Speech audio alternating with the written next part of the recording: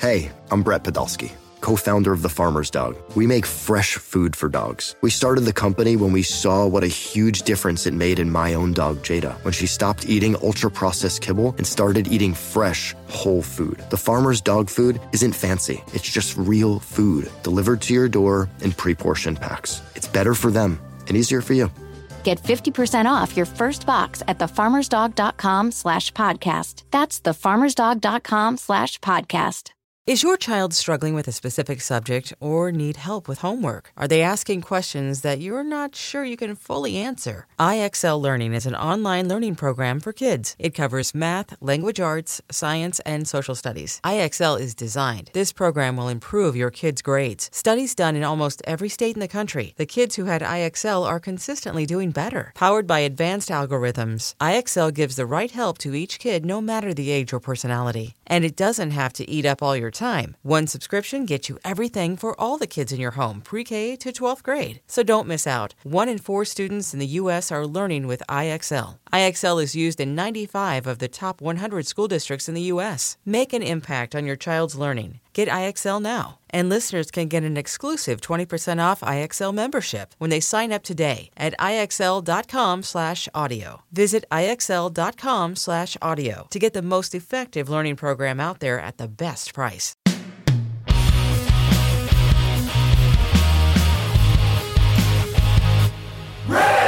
Hello, kids. This is Risk, the show where people tell true stories they never thought they'd dare to share. I'm Kevin Allison, and every Thursday we release these special episodes where we look back at content from our earlier years, sometimes single stories, sometimes whole episodes. Keep in mind that years ago, people might have worded things differently than they would today. As always, the title of the whole series, Risk, is itself a content warning. This week, an episode that premiered in July of 2011, it's an episode we call A Slippery Slope.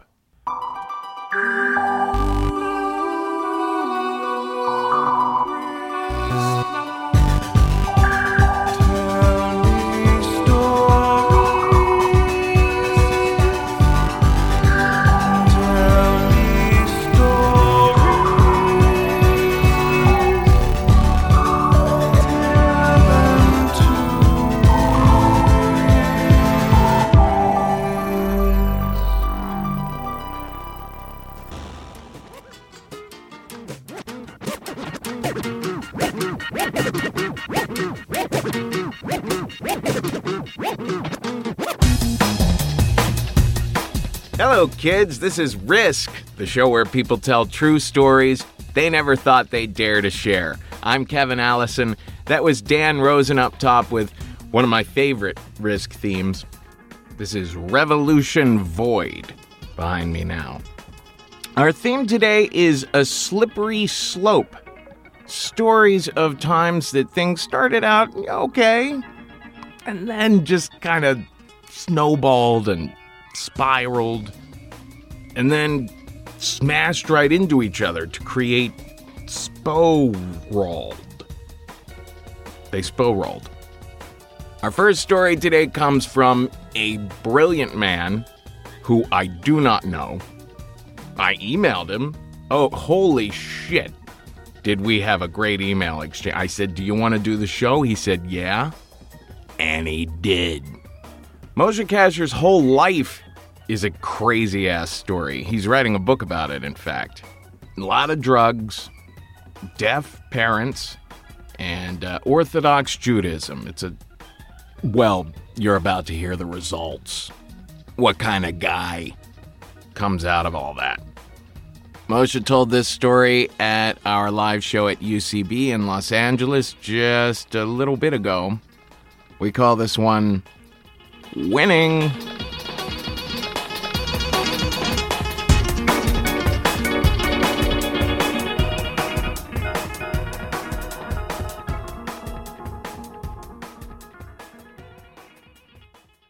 It's important for you to remember that for the purposes of this story that this was a Christmas/Hanukkah themed show. That's important information. It will come in handy later. I had just gotten off stage. Obviously, it had gone very well because I've never had a bad set. And I'm just kind of like sitting in the back of the room thanking God for the skill set that he blessed me with or whatever. And these two dudes come into the room and they're total jerks. They're like rifling through people's stuff and being assholes. They were just terrible people. And they were heckling the performer and I hated them. And they decided to leave and my ego wouldn't allow them to just leave without me commenting on their behavior. So I decided that I would applaud their departure as if that was going to teach them some lessons. You know what I mean? Like, oh, we're glad you're leaving. Oh, you know what? I noticed you clapping and it really made me do some thinking. I need to make some major behavioral changes. Not what happened. The guy turned to me and he just like, suck my dick, motherfucker, or whatever thing a bully would say in that moment. Like you would have said that because you're a big person with the dick word. But I happened to be holding a dreidel in my hand at the time because it was a Christmas/Hanukkah themed show, not just because Jews have them at the ready at all times, just in case some shit goes down. But anyway, I just had it in my hand, like it was already cocked. The guy said, fuck you, what should I have done? I just threw the fucking dreidel at his head, which is like the most impotent Jewy way to start a fight of all time. Take that, you fiend, ha-ha! I went like, I don't know what I thought was gonna happen, like it was gonna land on a certain letter and I was gonna win the fight or whatever. That's not what happened. That's a Jew joke. Super good. Thanks for coming on board with it. But anyway, he was just like, come outside, damn bitch. And I was like, I think I will come outside for once, for me. Let's do this. I run outside. I run literally like this. I run like an anime character. I get outside and the guy starts punching me in the face. He just immediately, and that's the first thing you realize as an adult is, oh shit, I am fighting. I can't unfight. It's too late at this point. I'm already in the shit. I can't undo this. I can't, oh, you know what? I've thought about the possible consequences, both moral and physical, and I've decided I'm not going to fight you after all. No, it's too late. You have to do something. So I'm not a trained fighter, but I have watched a lot of UFC, which is almost the same thing. So somehow I like get the guy's head in this area, my choke zone, I will call it, for the purposes of this story, and I just fucking get into it. I'm like choking this guy, and I can hear him beneath me, just kind of like choking. And normally I'm super into that, ladies, but. In that moment, I'm like, I'm going to kill this dude. I'm going to kill this I'm going to kill him. So I gotta say something. I go, are you done? Because that felt like the right tough thing to say in that moment. Are you done? And he popped his head out of the choke zone and goes, I'll never be done. I was like, oh no, I'm fighting a knight. I am fighting a knight, a medieval knight from the round table. He will never be done. He will fight me to the death. I will die in his arms tonight. But luckily, he quickly changes the subject of my impending sword doom by spitting blood all over my face. Oh, are you guys not into that? Me neither! It's worse for me because I'm already a hypochondriac, or as it's more commonly known, a Jew. I cannot deal with that. I'm freaking out. I just say, back to the choke zone. Somehow his head ends up back in my choke zone. And this time I just fucking really, everything I've got. And the guy reaches up and taps out. He fucking tapped out! I was like, I know what that means. I release thee. Which is how you should always say it. If you want to be tough and assert your dominance, you just, I release thee! If you have like a Three Musketeers rapier sword, it's a good time to, I unleash it, go! And then you can Nadia Comaneci backflip away while waving goodbye. The moment after I released him, though, I released just a flood. This is why it's a slippery slope, because you can't win a fight as an adult. You know, you think you can be tough, you can't. The moment I let him go, I just was flooded with this shame and remorse and guilt. I couldn't believe what I'd done. It was in San Francisco, in the Tenderloin. My shoes had popped off. I felt terrible, like I'm fighting. I kept thinking about my college degree as if that was somehow connected to why I shouldn't be fighting. Like, I just couldn't believe myself. I felt that feeling. You know that feeling you feel the moment after you come when you're with a partner that you definitely shouldn't have been fucking, you know what I mean? That horrible feeling. You're just like, oh, fuck, what am I doing with my life? Who is this beast laying next to me? And you just want to, like, push that person off of your bed, not to hurt her, but just to make her go away, you know? You want her to fall into a portal at the side of your bed and pop up in front of her own front door, having forgotten the previous 4 hours of her evening. Like, I could have sworn there was an effeminate Jew somewhere in my evening. Never mind, carry on with my life. But I didn't even get to fuck this guy. I just had the shame and the guilt, and I ran up to the guy. I just go, I'm so sorry, I don't know what got into me. I apologize. I have a college degree, you understand. He shakes my hand. He leaves. The bouncer just starts freaking out. He's never seen anything so noble in his life. He's like, I can't fucking believe it. These kids came out of my bar. They attacked one another. At the end, they just shook each other's hands and walked their separate ways. There is a God. But for me, I just feel terrible and remorse and guilt. And then I realize, wait, I won. Like, there's somebody here who's having a worse night than me, you know what I mean? Like, think about that. Think about that. You're in a fight with somebody. You're in his choke zone. He's choking you out. You tap out. He releases thee. You look up, and it's fucking me looking back at you. Hey, I'm sorry. I have a college degree. You guys, we're going to have a lot of fun tonight. That's about all out of me. Thank you so much.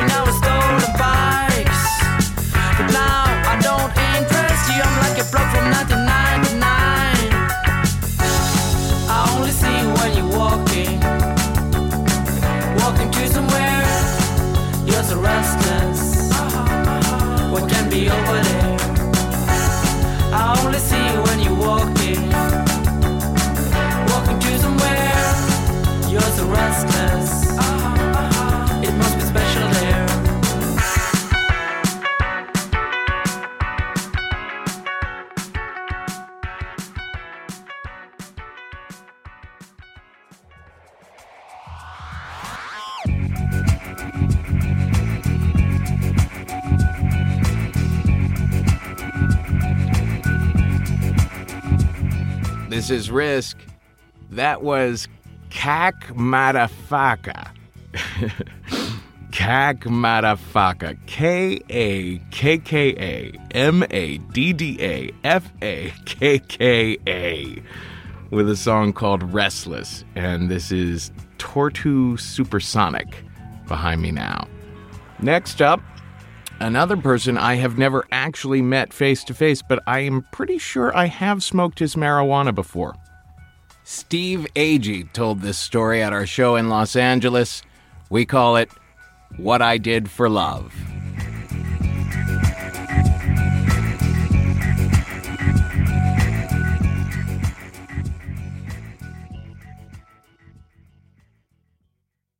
My therapist says that I have an overwhelming need to be liked by everybody. And I agree with her, mainly because I don't want her to hate me for disagreeing.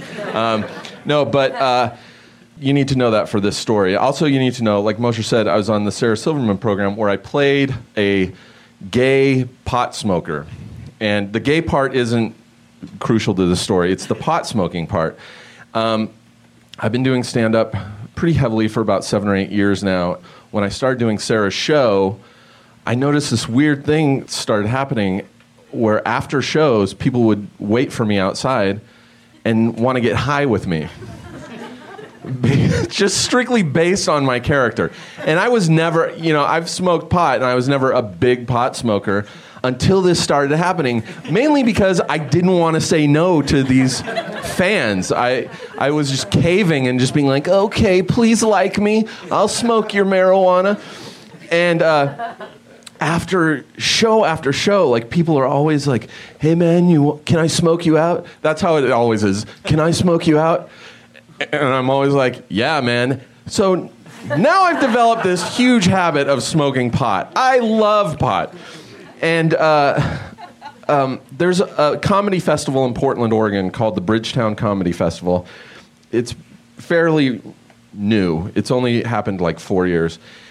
I went up for the first time a year ago, almost exactly a year ago. I think because it was Portland, the whole thing of people wanting to get high with you after a show really went up to a whole nother level. I was up there for a week, and it was people wanting to get high with me after shows, people wanting to get high with me before shows. Somehow they knew where all the comedians were staying. People were waiting in the lobby of the hotel to get high with me. And it was really a horrible scene. And not only just wanting to get me high, people were giving me pot. And I don't mean just a joint here or there. Like, lots of pot. edibles, joints, bags of weed, every form of pot you can imagine. People would be like, hey, thanks for getting high with me after the show. Here's something for you. Like really a weird form of tipping or something. And I didn't want to make them mad, so I was like, why, thank you very much. I will take this. And after 5 days, I can't stress how much marijuana I had after 5 days. Like, I had a backpack on me, one of those little JanSport backpacks that I would use to carry like my notebook and my camera. I abandoned all that stuff from the bag and was just putting pot in my backpack. By the time I was ready to leave Oregon, I couldn't zip the backpack shut. I had pounds. I'm not joking. I had pounds of marijuana in a bag. And this was awesome. The one thing is they flew me to Oregon, so I had a flight back. I'm not an idiot. I wasn't going to get on a plane with a bag full of pounds of marijuana. But also, I wasn't going to leave pounds of marijuana in Oregon. So I had a friend who came up to Oregon. She flew up there. She had rented a car while she was up there. I approached her the last night of the festival, and I said, hey, you know what would be awesome? If you just kept that rental car, we canceled our plane tickets and drove back to L.A. And she's like, yeah, that'll be fun. And I had the ulterior motive of like just getting all this pot back to LA. So I was like, I'm never going to have to buy marijuana again. Like this will literally keep me high for years. So she was like, okay, cool, we'll drive. So we canceled our plane tickets. We were about to leave Oregon. And I was like, there's one catch. I can't drive. My license was suspended. I have a lot of tickets that are outstanding. I'm not supposed to be driving. So you are going to have to do all the driving. It's like a day and a half of driving. So she's like, all right, whatever. It'll still be fun. The plan was to get to San Francisco the first night. And we were on course. And another thing you need to know is I'm not a good passenger. I love to drive, but I am horrible. I get motion sickness. And I found something that helped motion sickness greatly was pot. And so when we got to the first rest area, on our journey, I went into my backpack, got a little baggie of pot and a pipe, and smoked some outside at this nice wooded rest area. It was quite beautiful. And then I put the baggie and the pipe in the center console, like in the armrest. This went on for, the whole drive, and it was great. We get to Southern Oregon and the Siskiyou Mountains, which are the last mountain range before you cross into California. It's just up and over. That's it, and we're there. We're in California. The only thing was it started to snow in the mountains, and we get up to the top, and my friend was kind of freaking out. She's like, I don't drive in the snow. She's like, I don't know what to do. And it was about 10 o'clock at night. I'm like, she said, will you drive? Just get us out of the snow. Just get us down the mountain. I'm like, all right, yeah, that's fine. What's the worst that can happen? So at the top of the mountain, I get in the car. 20 minutes later, we're down the mountain, and we cross into California. No problems. I'm just looking for a rest area or truck stop or somewhere to pull over where we can switch back now. So we're coming down the hill. We're on this really long straightaway, and I'm basically coasting at about 80 miles an hour. And then as we're driving, we're talking, and I look, and I see a cop just sitting there on the side of the road. And sure enough, the red lights come on, and sure enough, I start having a horrible panic attack. And I'm like, oh my God, I'm going to go to jail. The severity of me having 2 pounds of marijuana in this car didn't hit me until we were pulled over on the side of the road, and I was going through my head of all the, okay, I know they sentence you based on the weight of the drugs that you have. And I have pounds of drugs. I'm going to prison if I get caught with this stuff. Oh, the other thing was, I'm going from Oregon into California. That's trafficking. Not only am I just picking it up from a friend down the street, I'm bringing it into California. People hate when you bring drugs into their state. Like, cops hate that shit. I watch the shows on Discovery Channel. And so I'm sitting there really nervous. My heart's pounding. I'm like, I'm trafficking pounds of drugs. The police aren't going to believe me saying, I just want to be liked by people. I couldn't say no. So, and this is all for me. All 2 pounds of all 2 pounds of this are for me. They're going to nail me, arrest me for intent to sell and trafficking. So I'm really freaking out. And my friend is very calm. And she's like, don't worry, you were just speeding. He's just going to write you a ticket for speeding. And I'm like starting to calm down. I'm like, yeah. He's like, can I see your driver's license? I give him the license. He goes back to his car. I'm like, oh, yeah, he seemed nice. This cop seemed nice. He comes back and he says, can you please get out of the car? And then I was like, I wanted to throw up all over myself. And he takes me back to his police car. And he's like, put your hands on the hood of the car. I'm like, oh, fuck. This is how it starts. I've seen Locked Up Abroad. This is how it fucking starts. And he starts frisking me. And then he puts me in the back seat of the squad car. And I'm like, what's the problem, officer? And he's like, well, you're driving on a suspended license. It's a rental car. He was really nice, by the way. He's like, we're going to impound the car. I'm going to take you guys to a hotel. And you can sort this out in the morning. I'm really sorry. He's like, it's the law. I have to do this. He was really nice. I can't stress how nice he was. So then he walks up, and I'm like, can I get some stuff out of the car first? And he's like, nope, you have to sit in here now. And so he goes and gets my friend, brings her back, doesn't frisk her, but throws her in the back of the car. He's like, so the car's going to come, the truck's going to come tow your car. He's like, I'm going to we're near a town called Wairika, which is a population of like sad. That's what it is. There's like nobody there. And so there's like just a couple hotels. He's like, we'll take you to a Motel 6. He was being really nice and apologetic. He's like, what I can do, I'll go get your bags out of the car and I'll put them in the trunk of my car so you have your stuff with you. And I'm like going, nope, we don't need them. Just leave them in the car. You know what? It's fine. Just leave them in the... I'm really like getting loud and like my voice is going up like 2 octaves. No, we don't need the bags. It's fine.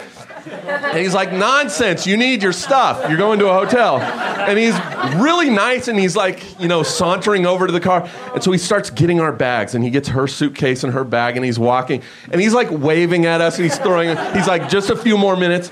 And then there was just this weird slow motion moment of him coming out of the back of the car, and he's got my backpack, and it was just like, I saw the whole thing in slow motion. He's just walking with the biggest grin on his face, and he's like pointing at us and smiling, and he puts it in the trunk of his car. I'm like, beautiful, I might get away with this shit. And then he's like, what else? Any cell phones or anything you guys need? And then I'm like, my cell phone is in the center console next to a bag of weed and a pipe. I'm like, nope. No, I don't know. I have my phone on me. It's okay. And he's like, I'll just make one last check of the car. And I see him go into the car, and I can see just over the seat that he's in the center console digging around. And then he comes back to the car, throws my cell phone on my lap. He's like, let's go. I'm like, okay, not bad. We get to the hotel. He drops us off and leaves. We take our bags. First thing I do is take this bag of pot and throw it in the fucking dumpster, like at the hotel. And my friend is like, "What are you doing?" I'm like, "I don't want anything to do with pot for the rest of my fucking life." That view would change later, but so I threw it in the dumpster because in my paranoid head I was like, they'll probably find something in the car later and come back to arrest us, so I'm getting rid of this. So then we get into the hotel, and we rent a room, and I'm like, hey, how about the fact that he went in the center console and didn't even see the drugs there? And she's like, oh, yeah. She's like, I took care of that. She reaches in her pants. When she saw me getting frisked, she grabbed everything and stuck it in her panties. Like, she fucking saved my life. And I was like, oh my God, that is amazing. She's like, here you go. I threw it all out the window.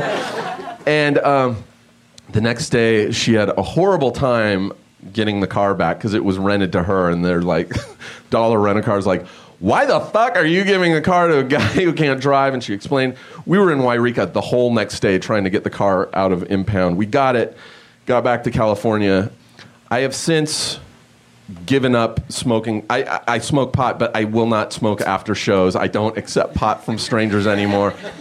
My life's changed a little bit. I've seen what just wanting people to like you can bring to your life. Like, I could have gone to prison just for being like, please be my friend. It's, it was a lesson well learned. Thank you very much, you guys. You've been awesome.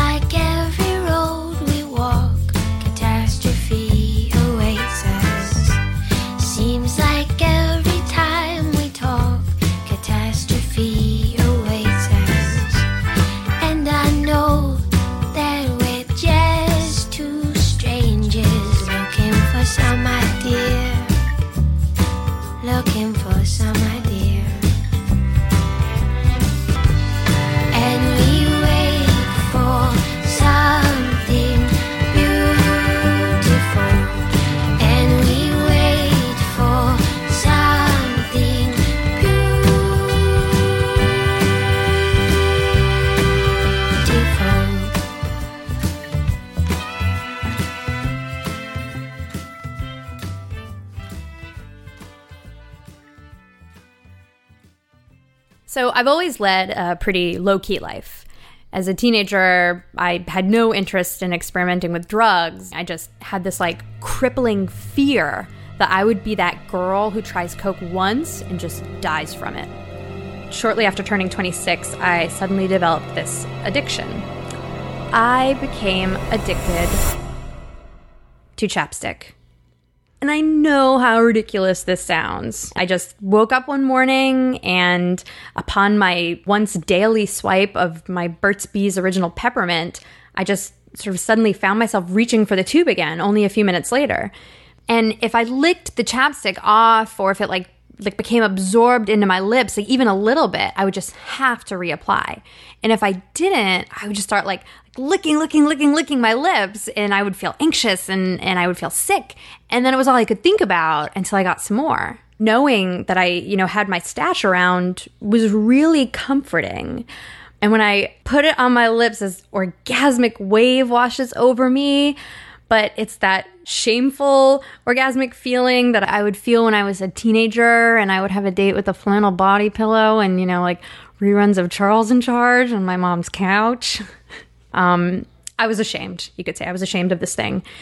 Growing up, I was plagued with facial tics and I was nicknamed No Boobs Blink Face, and I didn't have a lot of friends when I was younger, and I was worried that this sort of chapstick addiction, I didn't want to be shunned now by my grown-up group of friends for sort of being labeled as the girl with the weird thing for chapstick. So I felt really self-conscious using chapstick around them, and I would sneak into the bathroom or, kind of lean down to tie my shoe and get a quick fix of my bomb buddy.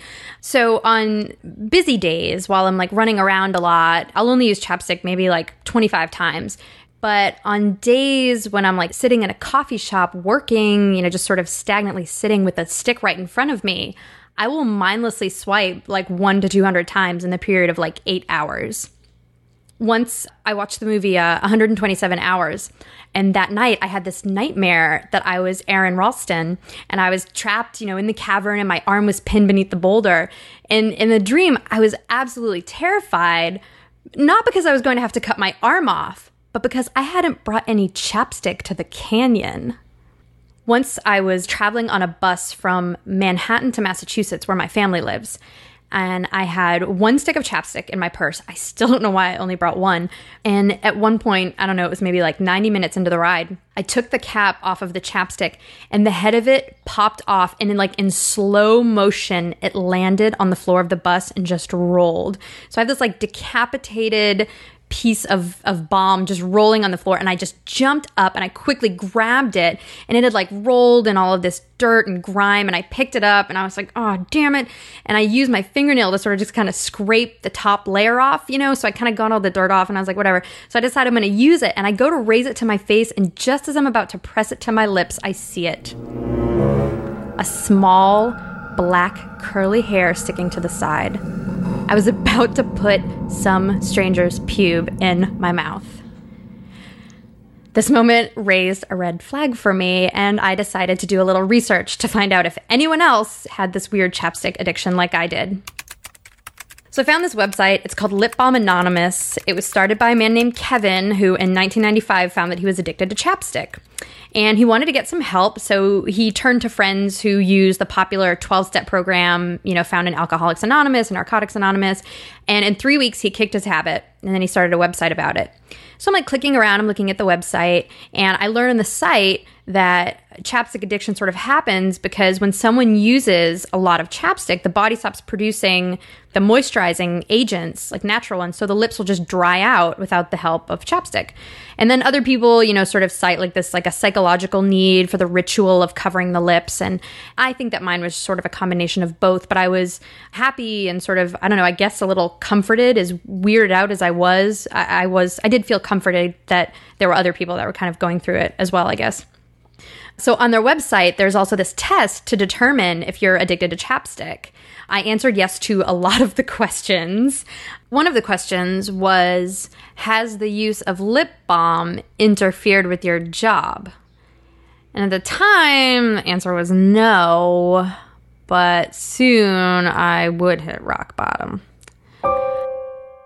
So I'd been stuck on chapstick for like 8 months, and at the time I was working at this large advertising agency. And on that day we had this huge pitch with some important creatives, and if the meeting went well and they liked our illustrators, it could mean that they would bring more work my way, which could, someday maybe lead to a raise. So I get to my desk and people are kind of trickling into the meeting. So I grab my notepad, my pen, and I reach into my canvas bag for chapstick because I always like to have a stick in my pocket during meetings. I find it really comforting to have it so close, but there's no chapstick in the bag.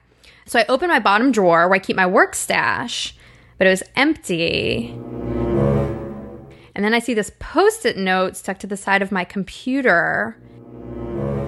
And in like large, bold letters, it read, "Urgently, get more chapstick."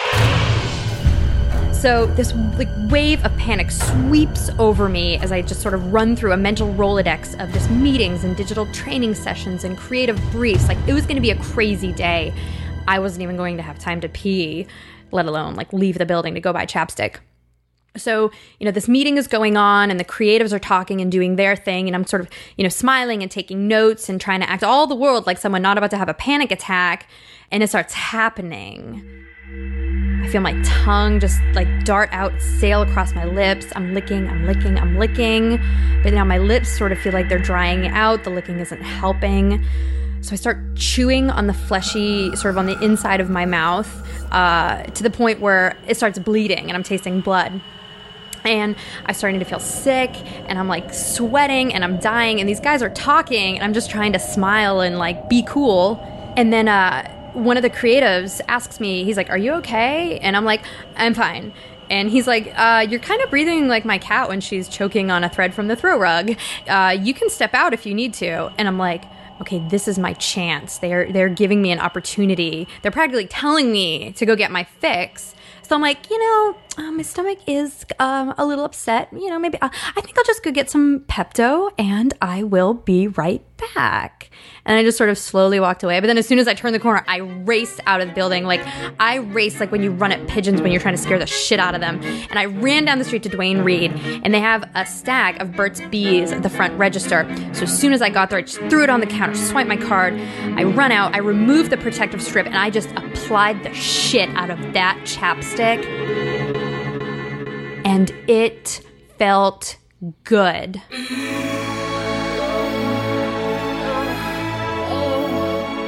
The instantaneous relief of like the nausea and the anxiety and the sweats and everything, it was comforting, but it was also really frightening because I'm like, what is becoming of me? This actually has become a problem.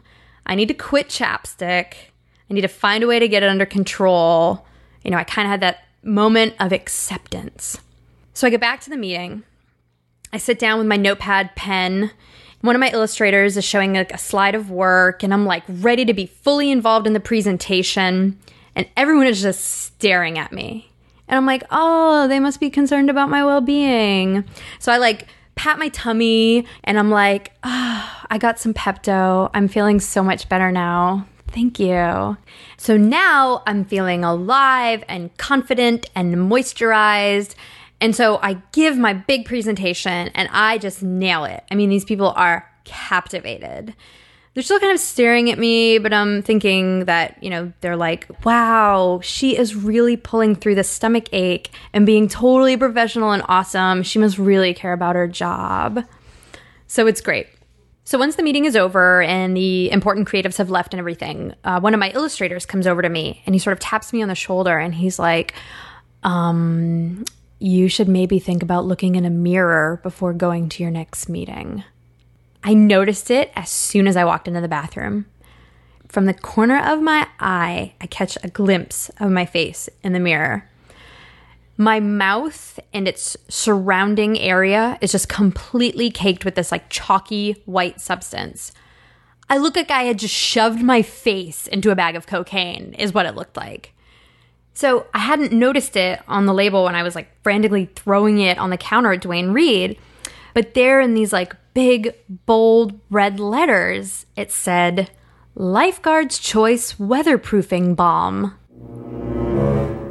So I'd bought those little white sticks that you like put on your nose when you're a lifeguard. And I had rubbed it all over my mouth. So by now I'm like, oh my God. What do they think? By now, everyone at that meeting is like formulating their own opinion of what I excused myself to go do. You know, did she walk into the back alley for crack? Did she blow someone for crack? Do we really want to work with a girl who blows someone in a back alley for crack? But I like wasn't sure what to do. Because like if I tell everyone, I'm addicted to chapstick and that's why I left the meeting and I lied about it, then they would just think I was a crazy cokehead who wasn't good at lying. But I didn't just need to admit my chapstick addiction to them. I really needed to admit it to myself. So I'm like, you know what? I'm just gonna go out there, just to my illustrators, just the 4 of them, and I'm just going to tell them the truth. So I go over to them, and I look at them all, and I say, guys, I have a problem. And surprisingly, it felt really good. Just to like get it out, finally, just say something to someone. I just didn't have to live with it by myself for so long.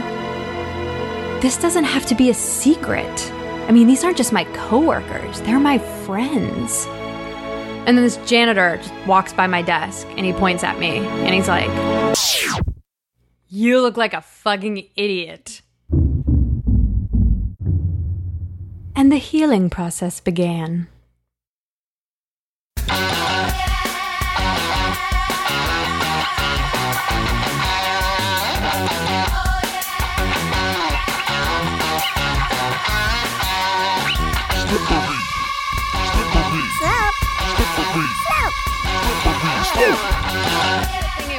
A slippery slope is like when you poop on when you poop, you diarrhea on a slip and slide that's on the hill.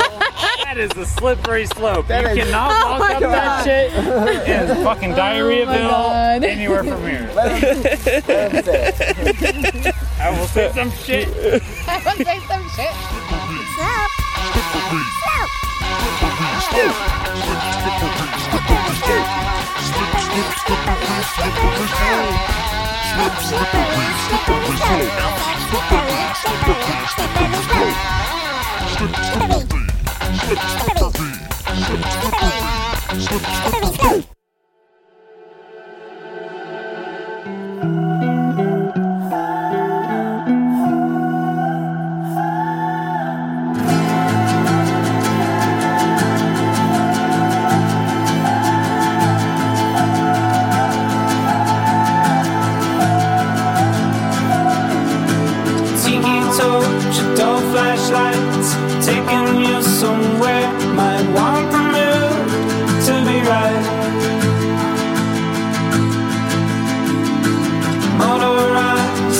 bicycles, tune them up and then we'll hit the open road.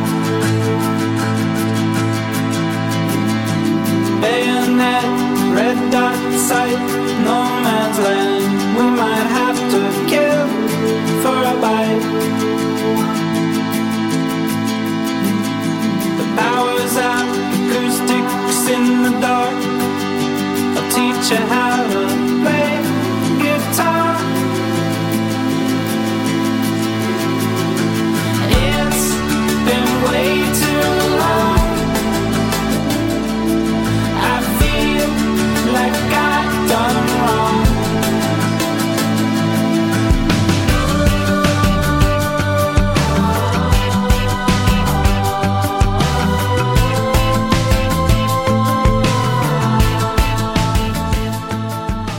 Well, that's it for this go-round, folks.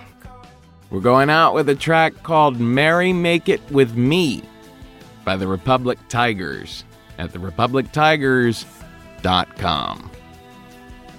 Folks, today is the day. Take a risk.